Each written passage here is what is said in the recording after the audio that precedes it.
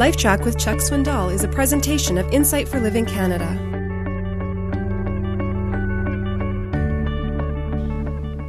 I found that it's virtually impossible for parents to convince children that truth is truly truth if they live a lie. You cannot deceive your child and convince your child at the same time that truth works. You cannot come off one way, false and phony and hypocritical, at the same time expect your child to come out believing that truth works. I've found that those who wish to reach the Gen Xers of the 21st century must be people who are authentic. Gen Xers can pretty well tolerate anything, but they cannot tolerate hypocrisy. Love the Lord with all your heart. There's something wonderful about this loving with all the heart and soul. It unmasks you. A number of years ago, when our little Parker, one of our grandsons, was near me, we went out to get some firewood. We were going to have a little fire that cold evening. And he wanted to go with me. He wanted to help me carry the firewood. Well, firewood's pretty heavy.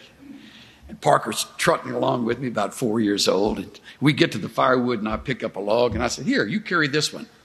He says, "Oh, you carry that one, Bubba." I said, "Okay, I'll carry it. Why don't you carry that one?" "Oh, you carry this one, too." And he says, "I'll hold your hand, and we'll carry the firewood inside." So I'm walking along trying to juggle this firewood, and I've got little Parker's hand, and he stops me, and he reaches around. I'll never forget this. And he wraps both arms around the upper part of my leg, and he leans against me, and he said, "I love you with all my heart and might, Bubba." I said, "Would you like a new Porsche?" Just anything, whatever. I just picked him up. I dropped the firewood. I picked him up, and I held him close to me, and we connected. You shall love the Lord your God with all your heart, with all your might. When I write my wife a love note and I say, "Sweetheart, I love you with all my heart and all my soul and all my might," somehow that note doesn't wind up in the trash. It goes to the mirror in the bathroom and then into a treasured box where there aren't enough of those kind of notes. We have friends in South Carolina who have just begun to go through what we have gone through as a family. It's their first. Their daughter just recently got married. She met this young man who is an airman. He's an officer in the Air Force, and he flies one of the newer fighter planes. And he fell in love with their daughter while he was in training, and he earned his wings, and now he's at a base, and he's getting ready to go overseas. But he doesn't want to go alone. So he called our friend Floyd. He said, "Mr. So-and-so, yes. First off, I want you to know that I love your daughter with all my heart and with all my soul. And I'll watch out for her the rest of our days, but I'd love to marry her."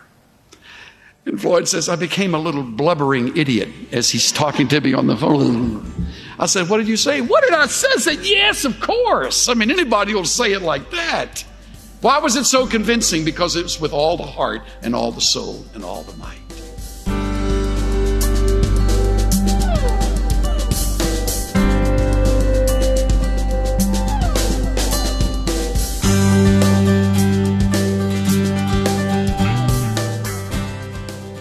God wants you to love Him with all your heart, not just part of it. He's looking for men and women whose hearts are completely His and who are willing to make a difference. When you help those who are struggling, when you apologize when you're wrong, when you forgive and don't hold a grudge, you're helping the world on to God. You can make an incredible difference to someone today. This is Steve Johnson of Insight for Living Canada. Listen to more of Chuck Swindoll's LifeTrac messages at lifetrac.ca. LifeTrac, where life and truth meet.